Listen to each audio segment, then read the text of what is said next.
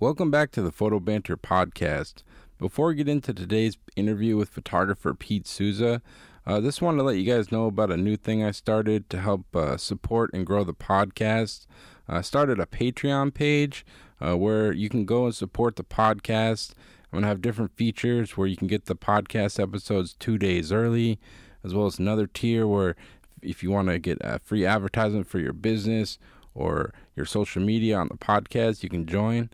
So if you've been enjoying the podcast the last 3 years and feel like supporting, it'd be much appreciated. I'm hoping to kind of keep this thing going and keep it growing and hopefully get more guests and more content for you guys to learn and just feel inspired by. So if you feel like checking out the Patreon page, you can go to patreon.com/thephotobanter. You can go there, support, and check out the different features I'm going to be offering. Again, that's patreon.com/thephotobanter. I'm going to put the link in the description and on my social media. But yeah, thanks so much for all the support over the last 3 years. I've been loving doing this podcast and just kind of hoping to keep it growing and keep it going and just get more guests and whatnot, So really appreciate the support and thanks so much. Welcome back to the Photo Banter podcast. I'm your host, Alex Gagne, and on today's podcast, I speak with photographer Pete Souza. Pete Souza was the chief official White House photographer for President Barack Obama and the director of the White House Photo Office. Pete's book titled Obama, An Intimate Portrait, which documented the entire 8 years of Barack Obama's presidency, was published in 2017 and debuted #1 on the New York Times bestseller list. Pete previously worked as a national photographer for the Chicago Tribune newspaper, based in their Washington bureau, and also worked as an official White House photographer for President Ronald Reagan. Pete Souza is someone who has accomplished a lot over the course of his photographic career and someone who I have an immense amount of respect for. So I was really excited to get a chance to speak with him. So I hope you enjoy it, and thanks so much for listening. All right, well, Pete Souza, I just want to welcome you to the podcast. Really excited to talk to you. I guess to start off, I was kind of curious kind of where you grew up and how you kind of discovered photography initially. Yeah, I grew up in South Dartmouth, Mass, just about 60 miles from Boston. And just jumping right to college, I went to BU, Boston University, for those of you outside of Massachusetts. Let me turn my mail off here because No problem. it's pinging. So I went to Boston University with the hopes of becoming a sports writer, actually. Okay. And then in my junior year, I took a photography class. And that was it. I was like, this is what I want to do. The whole magic of photography and being in a dark room and kind of controlling the process from start to finish. But so right away, I knew that's what I wanted to do. It took me a while to get to the point where I was any good, but I knew right away that for the first time, really something had struck me as like a lifelong passion. Yeah, and I actually talked to one of our mutual friends last night before this, Brad Mangin, and he actually told me an interesting story about from your dorm room at BU, you heard the famous Carlton Fisk home run, he told me. When you're that's a true story. Brad's a good friend of mine, and because we both have a love of baseball. And it wasn't my dorm room; it was an apartment on I think it was Park Drive. So I was several blocks from Fenway, maybe like even a half a mile. Between a half a mile and a mile, I can't remember exactly. Yeah. In this particular apartment, and it was a nice October night. I had the window in my apartment open, and was watching the game on a little black and white TV in my apartment with the window open. And when Fisk hit that home run, of course, I'm, jumping up and down in my apartment. I was watching it by myself. and it took like maybe 8 seconds for the sound to carry. So I was like jumping up and down, and all of a sudden you hear this huge roar coming from Fenway Park. So it was sort of one of those moments that you never forget, especially if you're a Red Sox fan. And that was such a classic World Series game. Yeah, it's amazing. And when you kind of first picked up the camera, like what kind of stuff were you photographing? Was it photojournalism and this kind of documenting, telling stories kind of from the get-go for you? Or what do you kind of remember about kind of some of the early stuff when you kind of got into photography, I guess? Yeah, I mean, I think starting out, I was doing whatever assignments we were handed. Yeah. And I think one of the biggest hurdles for me was that I was kind of a shy person. And, and being in the journalism school, it was challenging for me to photograph people and get close to them. And I was still sort of working out how to go about doing that. And, and I don't know how successful I was. I think one thing that really sort of took me to a different level in terms of photojournalism was my senior year, which was Ken Cobrey, his first year at BU. He got me an internship with the AP, with the Associated Press in Boston. Wow. So suddenly I was like, at the Boston Celtics games, I was covering news assignments. I got this photograph of Jackie Kennedy, who was visiting somebody in the hospital. I went to a Muhammad Ali press conference. Wow. So I was sort of more indoctrinated to news photography that semester that I did that internship. And then, quite frankly, my portfolio was not good, and I interviewed for a couple jobs when I graduated from BU and didn't get them. So I went to work for my uncle's business for a year, which had nothing to do with photography. And then went to grad school at Kansas State University. And the best part about that experience was they had like a great college newspaper that considered themselves like a real daily newspaper. It was called the Chinook Tribune, right? That's really where I developed, I think, my skills honed my skills as a photojournalist. So it was really in Kansas where I kind of feel that I got started on the right track in terms of photojournalism. It's kind of amazing to hear you say you were kind of a shy person and being a photojournalist, because myself, like viewing your work, I'm like, wow, this guy must have guts, being some of the stuff you've documented, these tense moments, traveling to Afghanistan, all these like intense situations. So you feel like that's this kind of skill you build on as a photojournalist, being able to communicate with people and kind of building that confidence as it kind of gets stronger year after year, the longer you did it, you think? Yeah, I mean, my guess is my high school classmates are like trying to, wrap their head around, the person I am today. Because I honestly, I was just very, very shy and socially awkward and in high school. And I guess, you sort of you grow during your life and you evolve. And I mean, I could, 25, 30 years ago, I couldn't have done a podcast because I would have been too nervous about, doing an interview or something like that. I think it's just, you go through, I mean, the one great thing about photojournalism for me is it's just given me so many great experiences. And I think as a result, I've become more confident in myself and have somehow, learned to deal with people maybe a little better. Yeah, because it's pretty amazing. I actually went and saw you speak maybe two years ago in Boston, 2 or 3 years when your book about Obama first came out, Intimate Portrait. And I was thinking about it. I was like, wow, this guy spent most of his life kind of like being a fly on the wall, documenting these situations. And now you're in this situation where you're public speaking to like hundreds, thousands of people.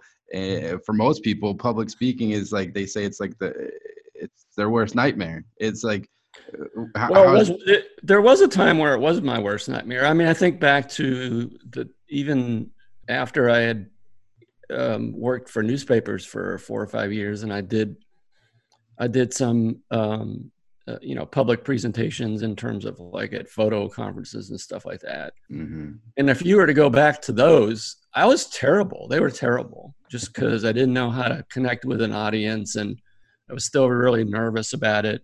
Again, I think it's just something over time you sort of learn how to do. You learn how to connect. I feel now that I can put together a good presentation for whatever audience, and sort of can get a feel for how to make it work and how to connect with the audience. Now, I got to admit, it's harder to do on Zoom. I mean, I've done a few Zoom talks where there's 100 people listening or more, and those are hard because you don't get that feedback. Mm-hmm. And you hope that you're still connecting in a way that people haven't tuned you out. Yeah.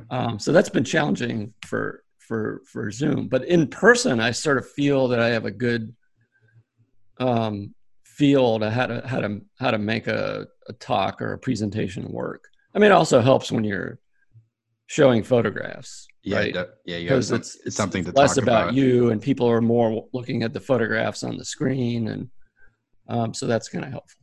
Yeah, I went to your presentation, and I don't know why I thought this. I showed up to presentation. I'm like, oh, this is going to be like a bunch of people that love photography, like other photographers. And I realized, like, wow, no, these photos that you took meant so much more to so many people. It's not just photographers. For you, has it been interesting to travel the world and kind of show this 8 years of documenting one person? Like, has it been interesting getting to connect with people and see how the photos have kind of affected them? Yeah, and it's because if you're going to come to one of my talks, you're sort of a like-minded individual in some ways. I think I had one heckler. Really? In all the talks that I've done. And or maybe a few people that were just, curious and not really fans of President Obama. Mm-hmm. But for the most part, I'm speaking to like-minded people. And I think it's a way to connect with them, and on an almost emotional basis too. And especially given, the current climate in our country. Yeah. And really, I'm just kind of reminding people this is what it was like, during this administration, and this is the way I saw it. And I think people appreciate sort of reliving those days, but also sort of learning some things. I mean, we made a lot of pictures public during the administration, but people were not like looking at, the Flickr photo stream or whitehouse.gov every day. So most people are not familiar with all of the photos. They might be familiar with one or two if they, sort of went viral on social media or something like that. But for the most part, they haven't seen these photographs. So it's giving them an inside window into, this particular presidency. Definitely. And I think being able to view it in a book format where you've like curated it and edited it, and it's a lot easier to digest than looking at like photos on a Flickr account or something like that. It was just kind of interesting. Even myself, I mean, I followed your work for years, and I did look at the Flickr. I was one of the people looking at the Flickr, but it was amazing to kind of see it all condensed in one book and edited together, Well, I mean, the book for me was what was something that, as soon as I left the administration, I thought I should, try to do. And if I was going to do it, I was going to put the best book together that I could. And, fortunately, I partnered with a publisher who sort of gave me the leeway to do the book that I wanted to do, and to also make sure that the quality of the book in terms of the printing and the kind of paper, so that the photographs would look really great in a book format. So, I'm really proud of that book. I'm proud of the way the photographs look. It was really cool to see them on nice paper, right? Because, like you say, it's different looking at pictures online where you're just, clicking through them. But when you see them in a book format, they sort of take on a new life in some ways. Definitely. And I guess to go back, like when you kind of like first got out, when you got out of college and so you're kind of interning at the AP, at that point, was it kind of your goal to be a newspaper photographer? Or did you kind of have a goal in mind of like what type of photography you wanted to do at that point? Yeah, I mean, when I left BU, I think I applied for two newspaper jobs, didn't get them. I went back to South Dartmouth and was trying to did a couple, like, I guess we call them stringing assignments, freelance assignments for the hometown newspaper, the New Bedford Standard Times, for which I was once a paper boy. Wow. Delivering newspapers, but they wouldn't hire me as full time. So yeah, I think right away was gravitating towards newspapers, and when I went to Kansas State, it was great working for the college newspaper, and then I worked for when I left Kansas State, I worked for two fairly small newspapers in Kansas, and I loved it. It was, and it was I loved it, and it was challenging because especially the second newspaper I worked for was just a small town, and I was the only photographer. There was no wire photo machine, so every day I was responsible for 3 photographs: page 1, the sports page, and a business section photo. And when you're in a small town, when not a lot goes on, that was like that was challenging, and it made me learn how to make something out of nothing. Take what sounds like a boring assignment and try to make an interesting photograph out of it.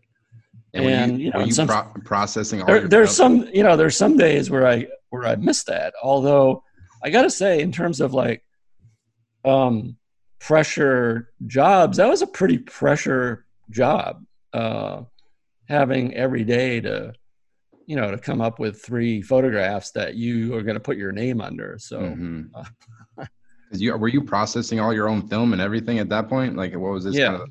Yeah. As a matter of fact, there was one time when the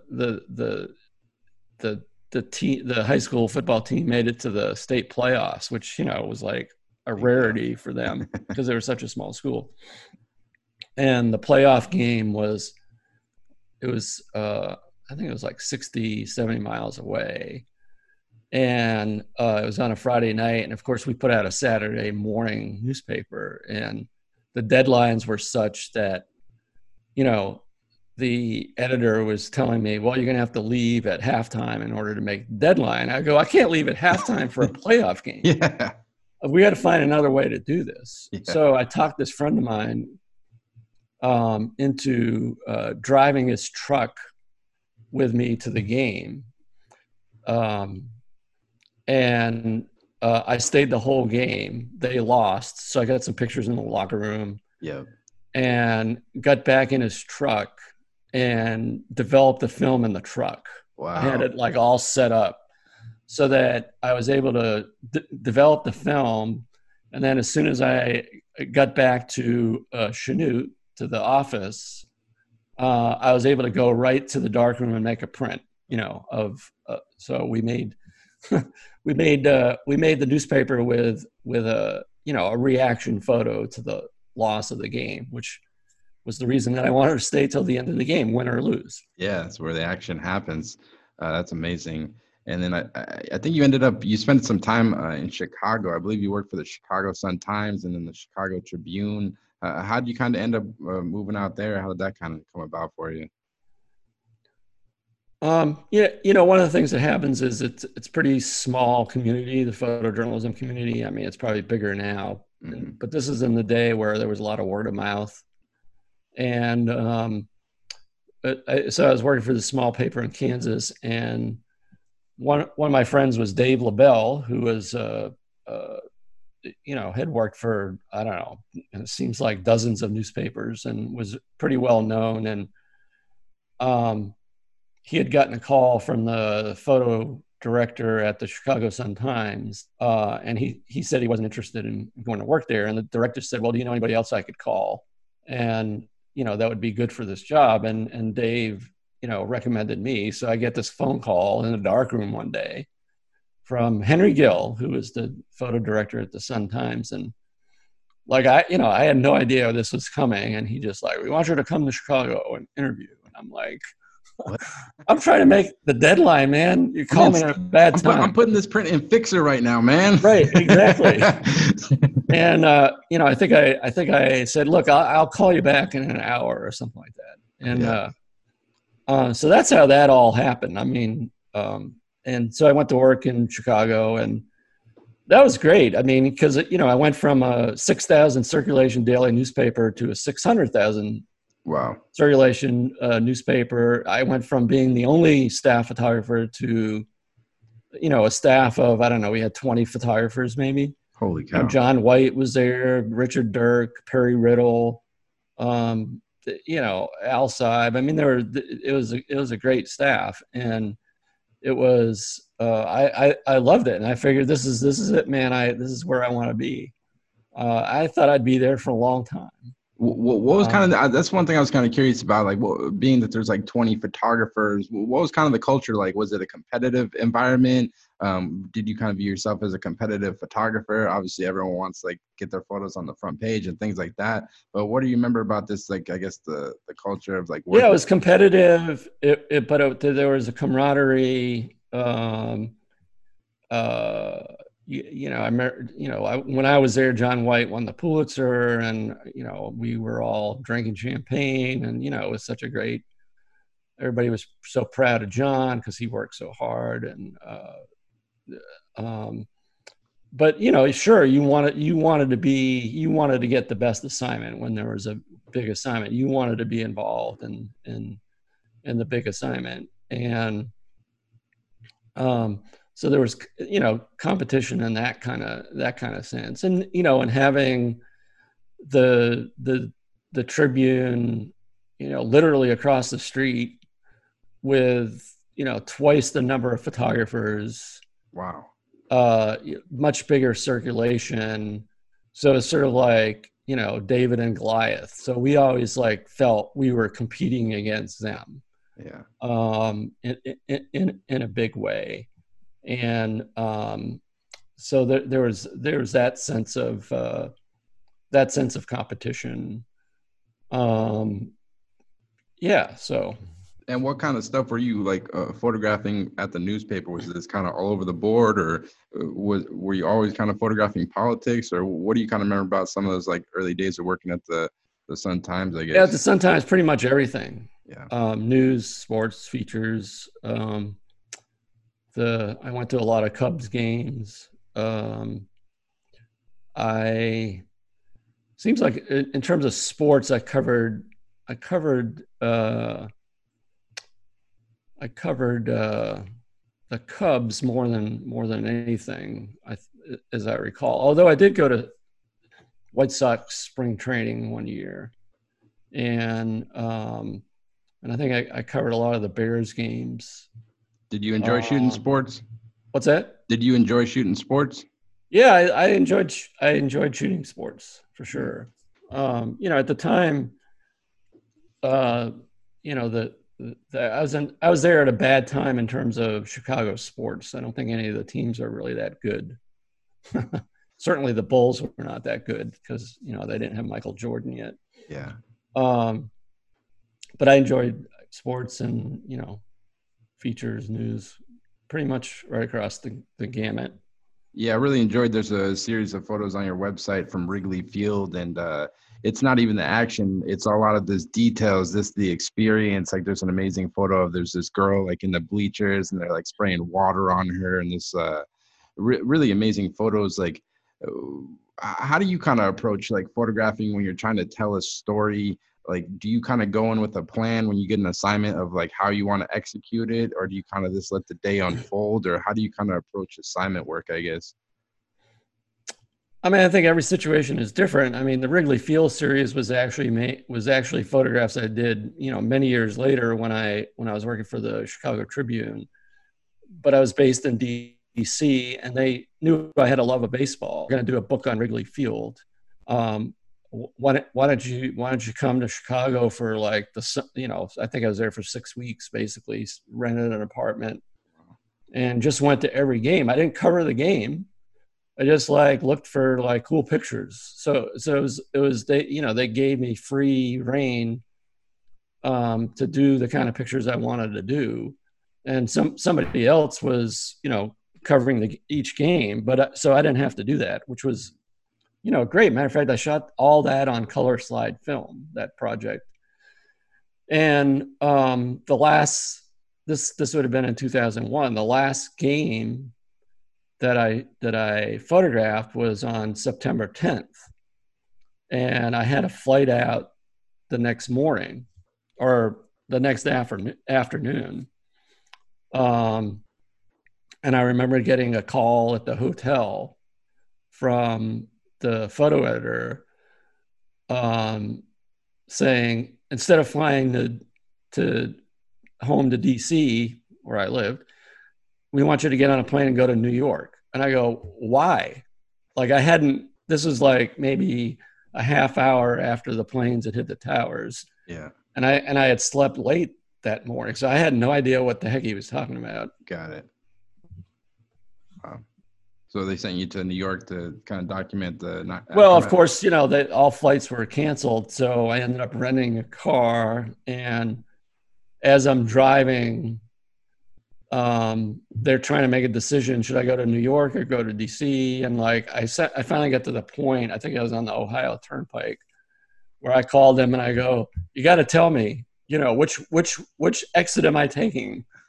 Like, am I going, you know, more north to New York, or am I going to DC? And I ended up going to DC for, I think, a week, maybe not even a week, and photographed, you know, the aftermath at the Pentagon, and Bush at the White House, and but then I ended up going to New York for, I don't know, 2 or 3 weeks, something like that. Yeah. I was not there for the, you know, for the main part. By the time I got up to New York, I mean, access to Ground Zero was kind of closed off. Yep. And lost you there, Pete. Oh, there you go. Sorry, I froze there for a second. And was politics something you were always interested in? And like, how did you kind of start photographing politics? I guess I know you ended up working for the Reagan administration. Like, was photographing politics and covering that world something, was a goal of yours, or how did you kind of get into that, I guess? yeah, no, I wouldn't say it was a goal. I mean, it's funny. I was not really overtly political, but I sort of liked, you know, the whole process of covering politics. I mean, I remember when I was at the Kansas State Collegian and photographing the student council meetings that, you know, were kind of boring and stuff, but trying to make interesting pictures. Matter of fact, the student body president was a guy named Sam Brownback, who later became a U.S. senator and governor of Kansas. And then when I went to Chicago, the Sun-Times, obviously politics was really important in that city. So I covered a lot of politics. It wasn't like my beat, or it wasn't like the one thing I always wanted to do, but there were some interesting characters. Jane Byrne was the mayor at the time. I was there when Harold Washington ran for mayor, and the city council was just there was so much color at the city council meetings. I covered Adlai Stevenson when the third, when he ran for governor and lost. So I covered a fair amount of politics, but it wasn't like, this is what I want to do, cover politics. It was sort of like one of the many things many subjects I was covering, in addition to sports and news and features. And, the Reagan White House was just another out of the blue phone call from the White House photo editor, somebody that I knew professionally. And, she just called me up one day and said, "Hey, we want you to apply for this job. Michael Evans, Reagan's chief photographer, is looking for somebody to work with him. And I suggested you." And, and I was like, I was doing so great in Chicago. I told her I'm not really interested. Wow. And I went home that night and I was like, why am I like not, considering this? Like, what does it matter whether I like Reagan or not? Imagine being on the inside of a White House. And I figured I'm never going to get this opportunity again. So, I called her back and I said, "Okay, I'll come and interview." And, they ended up hiring me, and I spent the last, I guess it was 5.5 years of the Reagan administration, photographing the presidency from the inside. Now, my access was a little different. I mean, Michael was only there for the first term, and then the second term, there wasn't really a chief photographer. There was sort of a rotation basis amongst the other official White House photographers. But, I tried to push for as much access as I could. And, and I think there's not on a daily basis, but I think that I did a pretty good job given the, hurdles, I guess, if you will, in terms of access to make some, revealing behind the scenes photographs. How was your relationship with Reagan? Was he kind of open to being photographed? Did you feel like it's something he hated? I mean, yes. Yeah. I don't think that, I don't think that there was ever a time where he didn't want me there. It was more the staff trying to be the gatekeeper, right? To, these secret classified type meetings. And, so it wasn't him necessarily.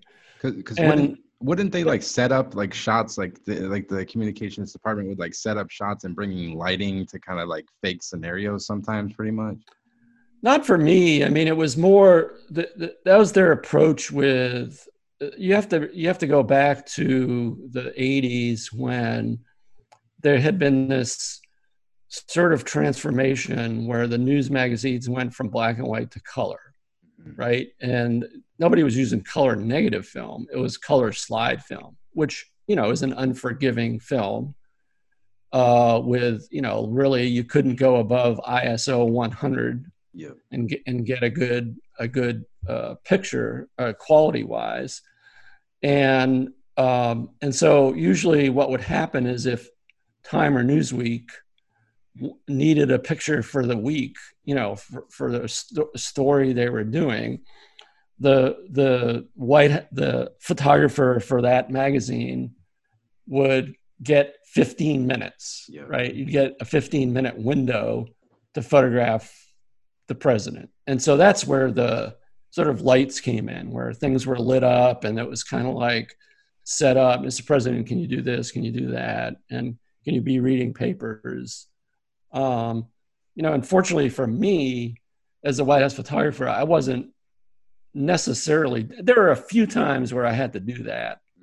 But really not with lights. It was, there's a scene in this documentary film that's coming out where I'm orchestrating a photograph of the Reagans at the ranch, for instance. and it's intended to just show him, at the ranch while he was on his summer vacation.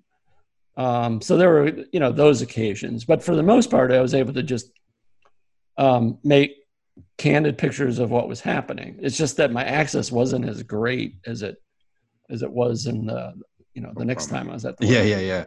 Yeah. And that's an interesting point. I was kind of interested in talking to you about when you're working as the White House photographer and you're covering like the president. Do you still like view yourself as like a photojournalist the same way you would as working for a newspaper, or is there different roles with each?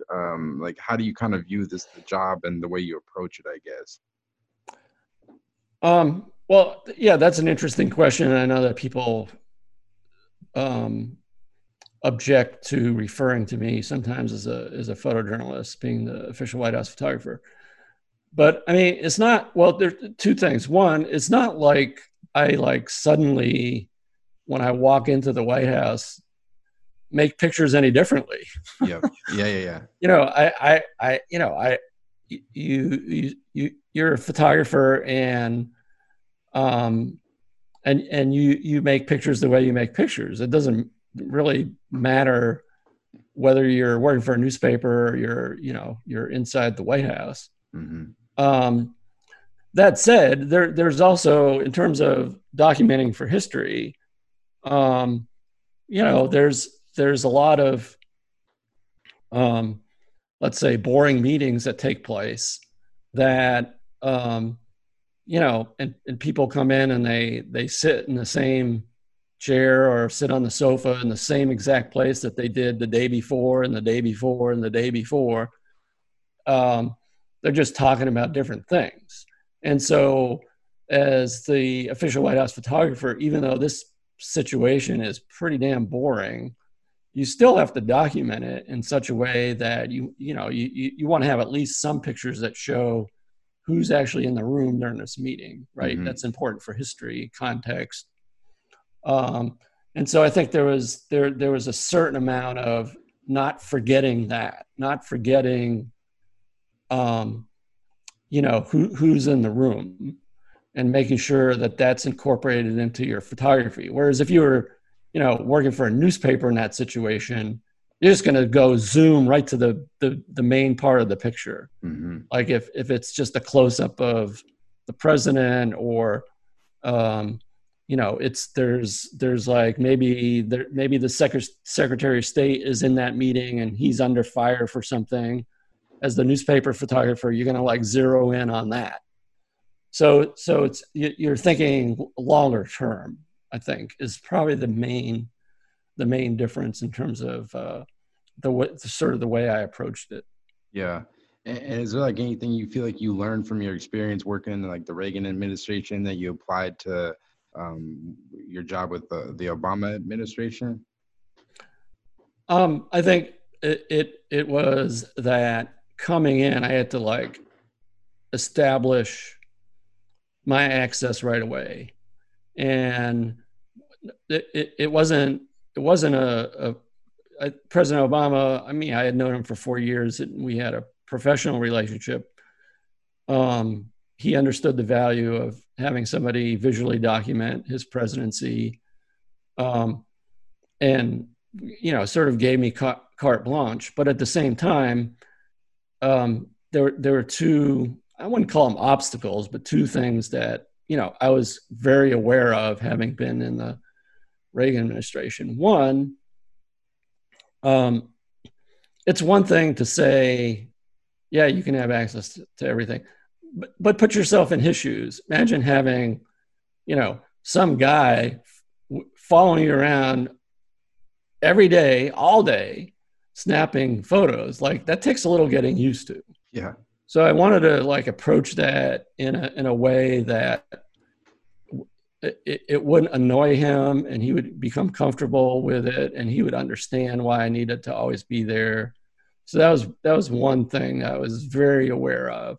Two, I was going to hold my ground against the staff, like against anybody who was, trying to thwart me from having access to any kind of meeting or situation. Is that something you fought with a lot early on, or did it kind of take a while? I don't know that I fought that much. I mean, there's one particular person who, like, there was like a situation room meeting when highly classified, where he was like, you can't be in here.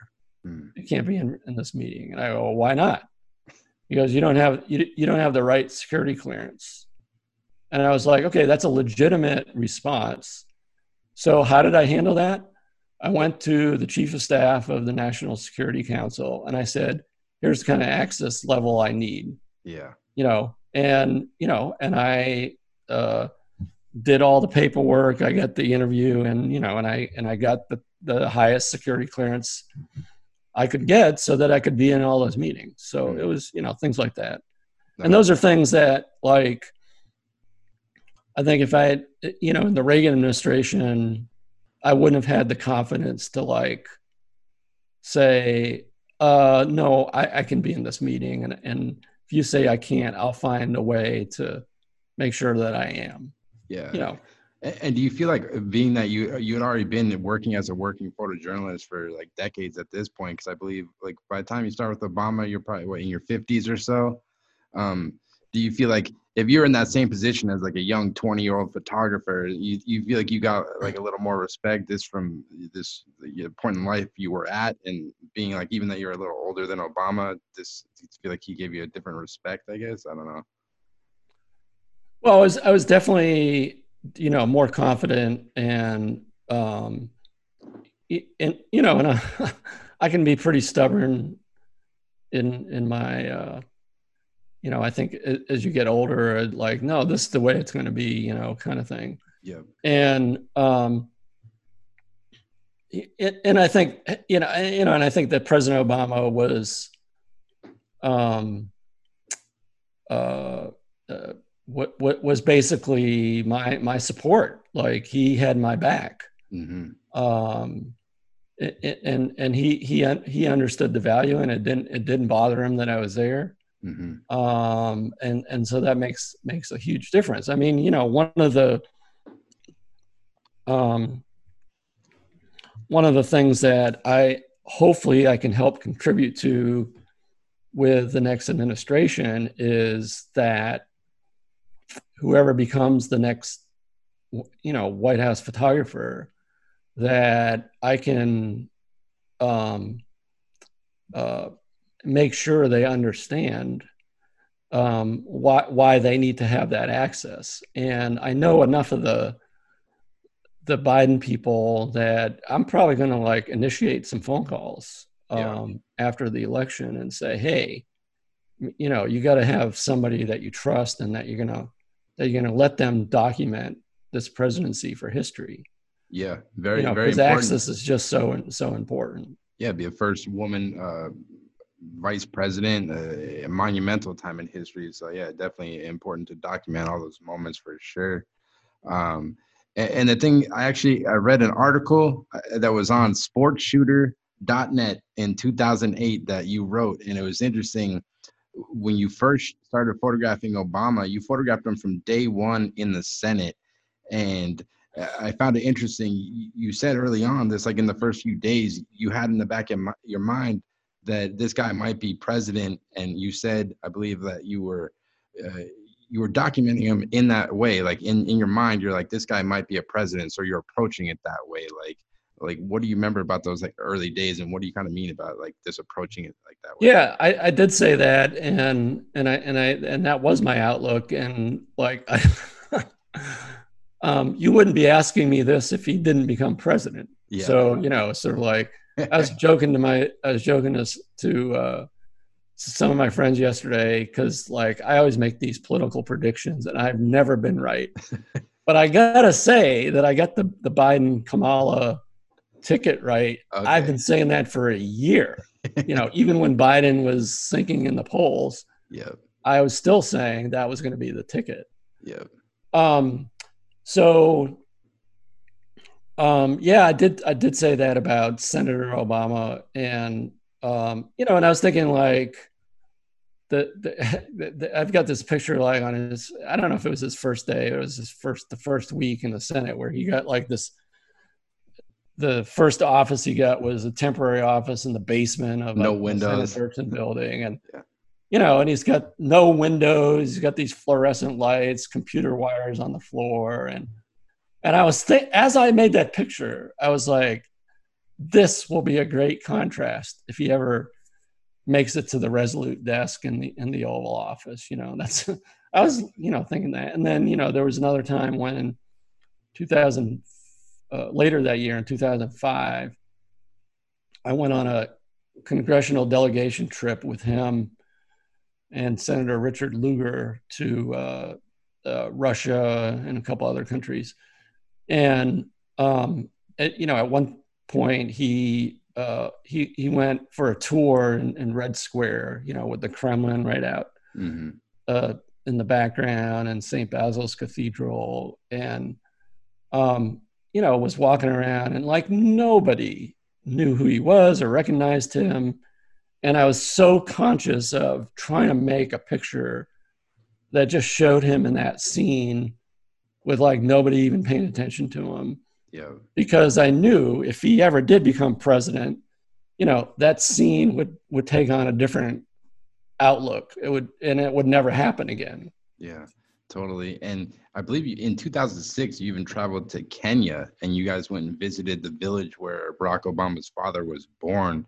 I was kind of curious, what was that trip all about, and what do you kind of remember about it? Because that seems like a pretty powerful moment for him, just going back to where his father was born. Yeah, so it was his grandmother's village. Yeah. I'm not sure if his father was born there. I can't remember, but that was there was a lot of attention even by then in Kenya. There was a lot of excitement about him being, a U.S. senator. So that there were like thousands of people out for that trip. And kind of like everywhere he went, he did like a public AIDS test in a field and a mobile clinic at a field. And there were like people in the trees, trying to get a glimpse of him. And then at his mother's village, it was supposed to be kind of like this little private visit. And there were like hundreds of people. It was very chaotic. And yeah, it was kind of that was an interesting trip for sure. Yeah, you ended up publishing a book, The Rise of Barack Obama, which I believe was just all photos of his time in the Senate, and pretty interesting. You had a hard time getting that book published. It sounded like because you were working at the. Well, I was working for the Chicago Tribune when I made most of those pictures, and then I left the Tribune, and in the middle of the 2007. So just right at 3 months after he started his presidential campaign, I left the Tribune and I went to teach at Ohio University. And the Tribune didn't want to let me publish a book. And I finally wrote to the editor and I go, this is unfair. I go, you let writers who have done stories for the newspaper, you let them do a book based on the reporting that they did when they worked for the newspaper. You can't be different for a photographer. That's just not fair. And there was a lot of back and forth, and the real sticking point was they were afraid of opening a can of worms. And I go, what do you mean? They go, well, if we let you do a book, then other photographers want to do a book. I said, yeah, but if somebody's publishing a book about any subject, let's say it's Senator Obama, you would then license images that I had shot, right? And they go, well, yeah. I go, well, what if I license my own images? Yeah. And they were like, the bell went off. It was like, that would cover them. And so I paid a license fee to them. Wow, you had to pay for to use my own pictures in a book. Yeah. That's interesting. And you said you were teaching at Ohio University.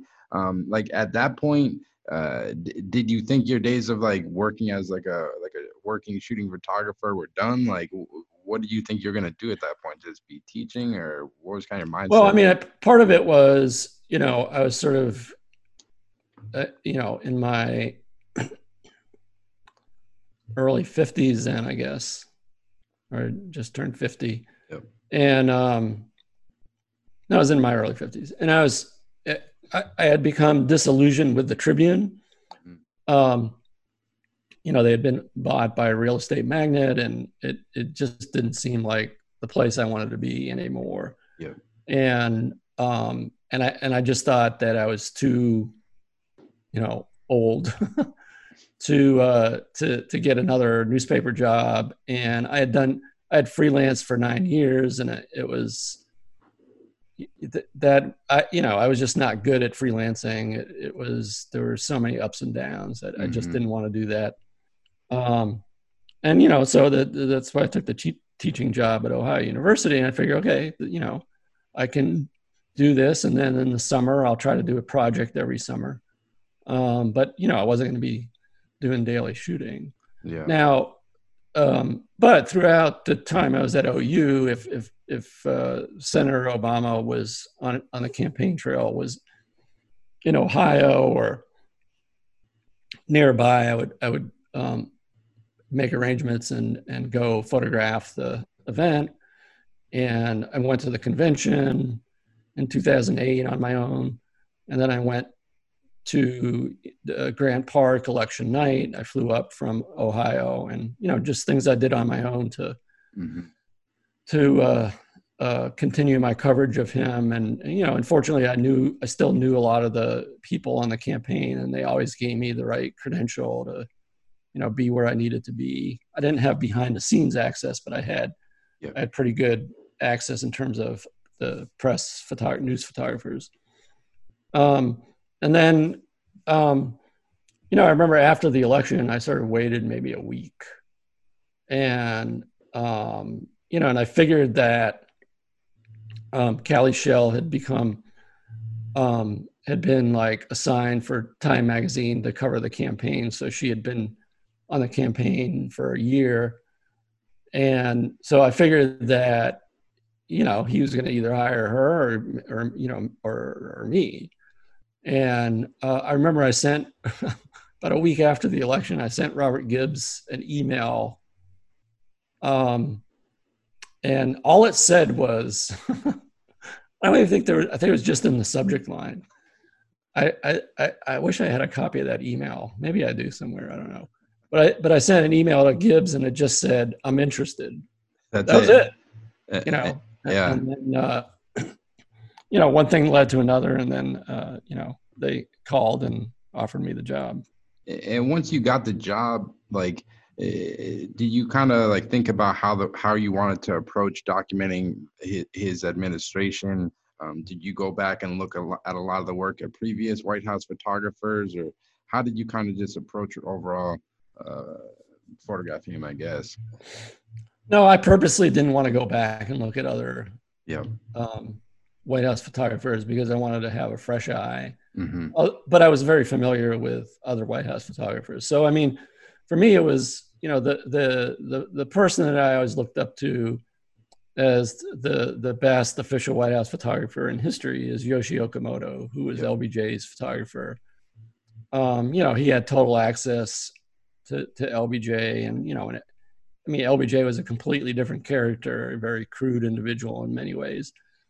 But it was sort of that approach, that where you're just always there, you're always making pictures, you're documenting everything. That was what was in the back of my mind. I actually read an article. I was researching Yoshi because I know you have a lot of respect for him. And I'm not sure if this is true. I read it. He actually got fired at one point in the administration briefly. And then LBJ hired him back because I guess there was like a Newsweek article about Yoshi, and it was talking about how much film he shot. And I guess LBJ didn't like them. He thought it was wasteful for how much negatives he was shooting or something that I read. I don't know if it's 100% true, but. Yeah, no, I think there's some truth to that. I know his son, who I've communicated with a little bit, is working on a book about his dad. So, because there's still a lot of, to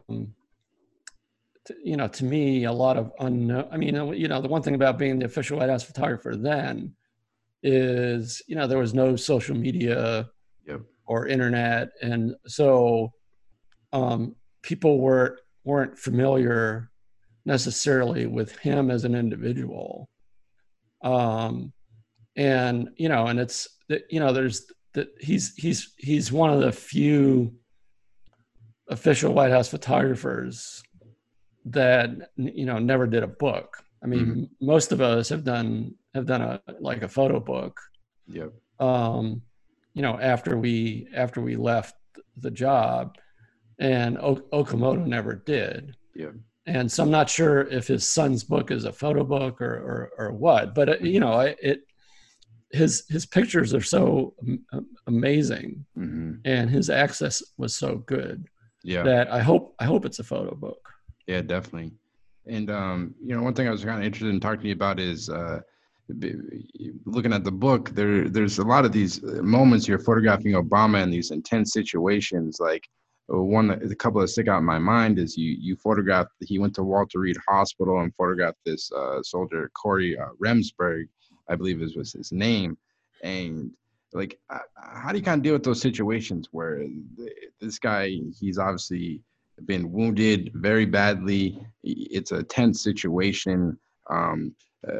How do you kind of approach photographing those situations? Like, do you kind of get in, get out quick, and how do you kind of just deal with the intensity and emotion like in those situations, I guess? Well, I mean, a lot of those situations, like President Obama went every 3 months. I think it was every 3 months, maybe it was every 4 months to Walter Reed. And especially in 2009, 2010, there were a lot of badly wounded military personnel, wounded in Iraq or Afghanistan, and it was hard to see. I mean, hard to see, guys missing legs and limbs, and it was kids in their 20s with and oftentimes with a new family, and and just the sacrifice was some of them were really hard to be in there for. And the way it would work is he would walk in the room, and it would be essentially me, one Secret Service agent, and then someone, either his military aide or a civilian that was the liaison to the military. And so it's very, sort of intimate situation, and as I said, it was oftentimes hard to see these kids in this condition, and it really brought home the cost of war. That there's people die, but people also get really badly injured, and that's with them for the rest of their life. So you're thinking about that. I mean, the thing that struck me about Corey was, he had this really traumatic brain injury. He was hit by an IED. The guy that was walking alongside him was killed instantly, and Corey had been thrown into a ravine face down, almost drowned in the water. His brain had been pretty much, was wide open, and it's lucky that he lived. But what really struck me is we're in this hospital, and it turns out that President Obama had met Corey, I think it was like 7 months before at D-Day in Normandy. Corey had been one of the Army Rangers that had parachuted in, ceremonially, and had met with President Obama. And I had a picture of that greeting. And, we had sent, as we often did, we had sent prints to the family. from that greed and Normandy. And the pictures, I think there were 3 pictures we had sent, and they were taped to the hospital room wall. And I'm like, it sort of like took me aback. So here's this young strapping Army Ranger, several months before, and my picture of him is on the wall. And then here's Corey in bed, just a shell of himself. And it was like, it really showed the starkness of the cost of war in such a visceral way. And I was shook up by it. And I think President Obama was too. Yeah, and like another photo that really stuck out in your book for me was after the Sandy Hook tragedy. There's a photograph of Obama consoling the Wheeler family who had just lost their son Ben, and I guess like I can't imagine that situation at all. But like trying to photograph in that situation, because obviously at the end of the day you're a human being like anyone else, and that was just such a horrible event. Like how do you kind of like compartmentalize that situation to with everything going on and like still being able to do your job and document such a terrible day for that family and with Obama, I guess. Well, I mean, this was the work. I mean, I had to do this too many times, I have to say. Between mass shootings and natural disasters, this was something that he did. I mean, I have to, certainly on a yearly basis, where something would always happen that he would have to console families. But this was the worst one, I think because 20 of the 26 people that were killed were first graders, 6 or 7-year-old kids. Like who does that? And this is 2 days after the shootings, and you can just imagine that these families were still pretty much in shock, and he spent time with each family. I'm not sure every family was there, but I think most of them were.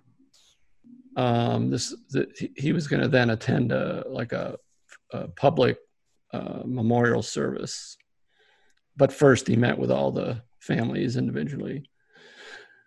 And and it was tough. I mean, I have a job to do. Yep. I don't want to make it uncomfortable for the people that he's meeting. Yeah. And so I was very selective in my in photographing. I didn't want to be a nuisance, and but wanted to try to capture this emotion. We didn't make any of the pictures public, but we sent copies to the families. Yeah. And when I was doing my book, this would have been what, 5 years later, I was doing the book. I was like, God, I really should try to include at least, one of these photographs of him consoling families so that people can see, that this is part of the job. And I went through my Newtown pictures, and I found this picture of the Wheelers, and I thought this sort of symbolized, all the other families that he had met with in a very visceral way. It was an emotional photo. And so I drove up to Newtown and spent an afternoon with the Wheelers, and showed them what my book was going to look like. I think I had a dummy of it, and and I asked their permission to use the photograph, because I wasn't going to use it if they objected. Yep. And and they said that they would be honored. I mean, it's still, they still talk about their life as before and after. Before December, was it 12th or 14th, 2012, and after. And I'm sure all the families feel the same way. Yeah, no, it was very intense, but important picture for people to see, I think. And I know I got to wrap up here. I guess like looking at your time with Barack Obama, the 8 years you spent with them, like what do you feel you learned most from like spending so much time with a person like that? Like looking back at everything you guys traveled the world, you documented all these crazy moments. Like what do you feel like you learned from him, I guess? Um, I learned a lot from him. He's a decent human being. He, I think the presidency doesn't change who you are as a person. I think the presidency reveals who you are as a person, and certainly, I think that I was able to, through my photography show, reveal who he is as a person. He's compassionate, empathetic, thinks things through, maintains a fairly even keeled disposition, is able to juggle a lot of balls at the same time, works hard, knows that the words that come out of comes out of the mouth of the president really do matter. Knows that it's about us, not him. And not to say that he's a perfect person. None of us are. None of us are perfect. He's flawed like everybody else. Yeah. But I think he went about the job in the way that that future presidents should, in terms of listening to various viewpoints, knowing that facts are important, science is important, and that not to forget that you're also not just president, but that you're a husband and a father, and you need to maintain that part of your life in a present way, and in a lot of ways it's easier for a president to have that kind of a family life, because you kind of live above the store, if you will. And when he was a state senator, or even when he was U.S. senator, he was separated from his family every week, for 3 or 4 days, where he'd be in Washington and the family would be in Chicago, and he'd see him on the weekend. Whereas working at the White House, you have dinner, for the most part, you have dinner with your family every night, unless you're traveling. So no, I mean, he's just he's a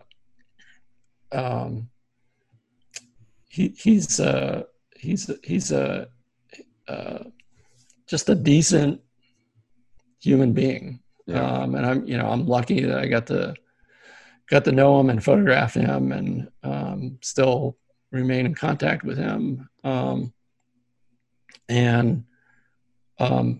think in many ways I'll probably be linked with him for the rest of my life. Definitely. And when your job was, the last day it was finally over, did it take you a while to just kind of readjust to, like, quote unquote, like regular life, where you spent 8 years every day? I think I read for the first 5 years you didn't even take a vacation day. Did it kind of, once it was kind of over, did it take you a while to just kind of readjust to your new life, I guess? Yeah, I mean, it's a hard thing to explain unless you've been through it. But the way I approached the job, it was 24/7, 365 days a year for 8 years. So I was like completely worn out. Yeah. Both physically and mentally. I had completely put my personal life on the back burner. And not that people should feel sorry for me, because I did it to myself. I mean, I had staff that I could have called on to fill in, but my approach was I didn't want to miss anything. I always wanted to be there, because you don't know when history is going to happen. You don't know when images are going to happen. So I did this to myself. So don't feel sorry for me. Yeah, you wanted to be. But I was worn out, and so there was it was an odd feeling. It was sort of like, I remember having a countdown clock on my iPhone for just like, ready to be done. Yeah. But at the same time, once the election occurred in 2016, it took on a different feeling, because I was like, well, this new guy can't do the job. Hell no. He's not capable. No. And so it was relief on one hand,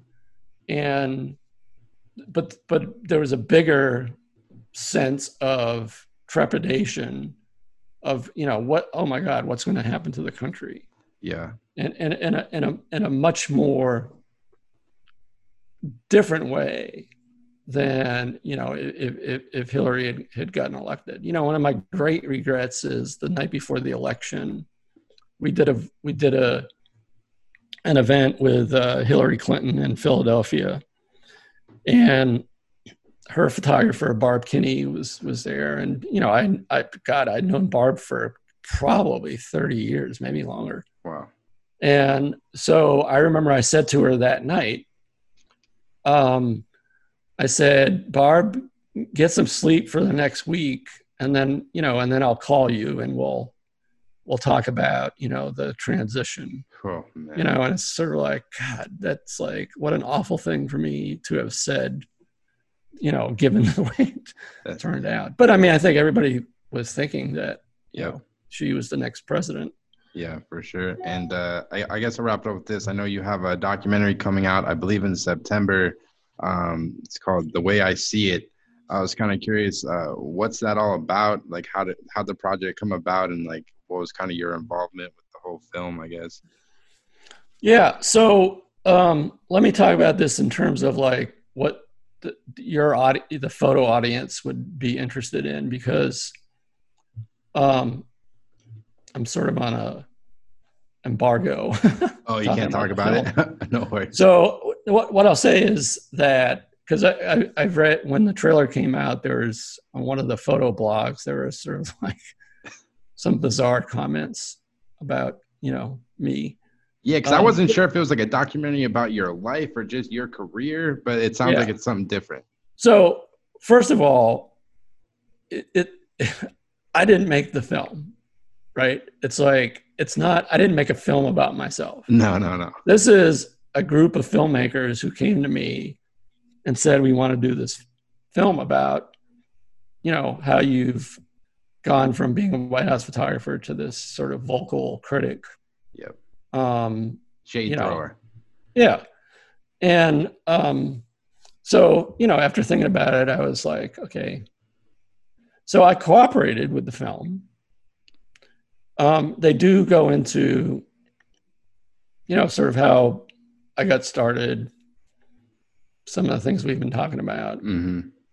And they found some really fun video of me during the Reagan years, which is like some of which I had not seen.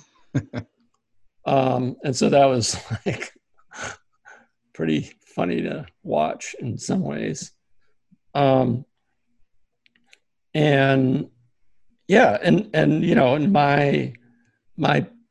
my participation was, I did, some interviews. They followed me around a little bit, and I didn't have editorial control over the film. but I was like, making sure that we were getting the best pictures, the still pictures. There's certain pictures I wanted to make sure were in the film and things like that. So yeah. And it's it's a difficult time to put out a film, just given COVID and can't go to theaters. And so they're trying to figure out the distribution of it. To be honest with you, right as we speak, I don't even know what. I mean, they say it opens in theaters in September. But obviously, there's only I don't know. There's somebody told me there's like 90 drive-in theaters that are open. Across the country. I think it's but they're trying to figure out, like, after that, how does this get, how do people see this? And I don't know yet how that, but people will be able to see it. You're happy. Sure. You were happy with the final product? I haven't seen totally the final product. All right. I've seen a rough cut. Got of it. All right. So, well, I guess my last question, we can end it, Pete, because I want to take up your whole day. With everything you've done, working for Barack Obama, a guy who is the consummate optimist, ran on the hope. That was his phrase. Is Pete Souza still hopeful for the future with everything going on in the world now, I guess? Well, I mean, I think I have to be, I went through Watergate, and we had the 60s, although I was just a little kid. I was alive when that was a tumultuous time in our history. And, we will get back. We will get back to normal. And I think we'll get back to being, the country that we were. But I think it's going to take some work, and it's certainly going to take people voting to make any changes. If it's fine. I love that people are out in the streets protesting, but as former President Obama says, it's not an either or, it's a both. You've got to protest, but you've also got to vote. If you want to make institutional change, you got to vote, and not just at the presidential level, but at the local level. We just had, state assembly primary election here in Wisconsin this week. And, and I actually voted absentee a couple of weeks ago. But, it's at the local level if you want to make institutional change. And so I just would encourage everybody to make sure you're registered to vote, make sure you have a plan. I'm actually partnering with Headcount. There's a lot of other organizations out there that can help you get registered or figure out a way to do mail-in or absentee. And, especially during these times of COVID, it's going to be a challenging election, I think. But you can't just like stay home and not do anything. You got to have a plan to get out there and make your voice heard. Awesome. Well, Pete, I can't thank you enough for taking the time. It was a real pleasure. And thanks for all the hard work you've done over the years, documenting Obama and everything else you've done. I really appreciate it. You bet. All right, and let's hope the Red Sox can do a little better than they're doing right now. It's looking rough right now, but hopefully, man. All right. Later, Pete. All right. Bye. Thanks so much for listening. If you enjoyed today's podcast and would like to support the podcast, you can go to our new Patreon page at patreon.com/thephotobanter. I'm going to be offering up different features where you can get the podcast episodes 2 days early, as well as getting promotion for your website or social media handles on the podcast. So if you've been enjoying the podcast and would like to support, definitely go check us out on patreon.com/thephotobanter. Your support is much appreciated, as I'm just hoping to keep this thing going and keep it growing and get more guests for you guys. And so thanks so much if you can support. And also just got to give a big thank you to photographer Pete Souza for taking the time to come on the podcast. Just an incredible photographer who has accomplished so much over the course of his career. his documentation of President Barack Obama's presidency was second to none. Just incredible work that he created and documented.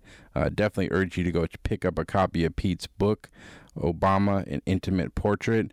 Just kind of documents the 8 years of Obama's presidency. This incredible pictures. So definitely go check that out, as well as Pete's website, PeteSouza.com, and his Instagram at Pete Souza. And as always, I'll be having weekly podcasts available on iTunes, Spotify, our new YouTube channel, The Photo Banter. And again, if you feel like supporting the podcast, you can go check us out on Patreon at patreon.com/thephotobanter. Thanks so much and take care.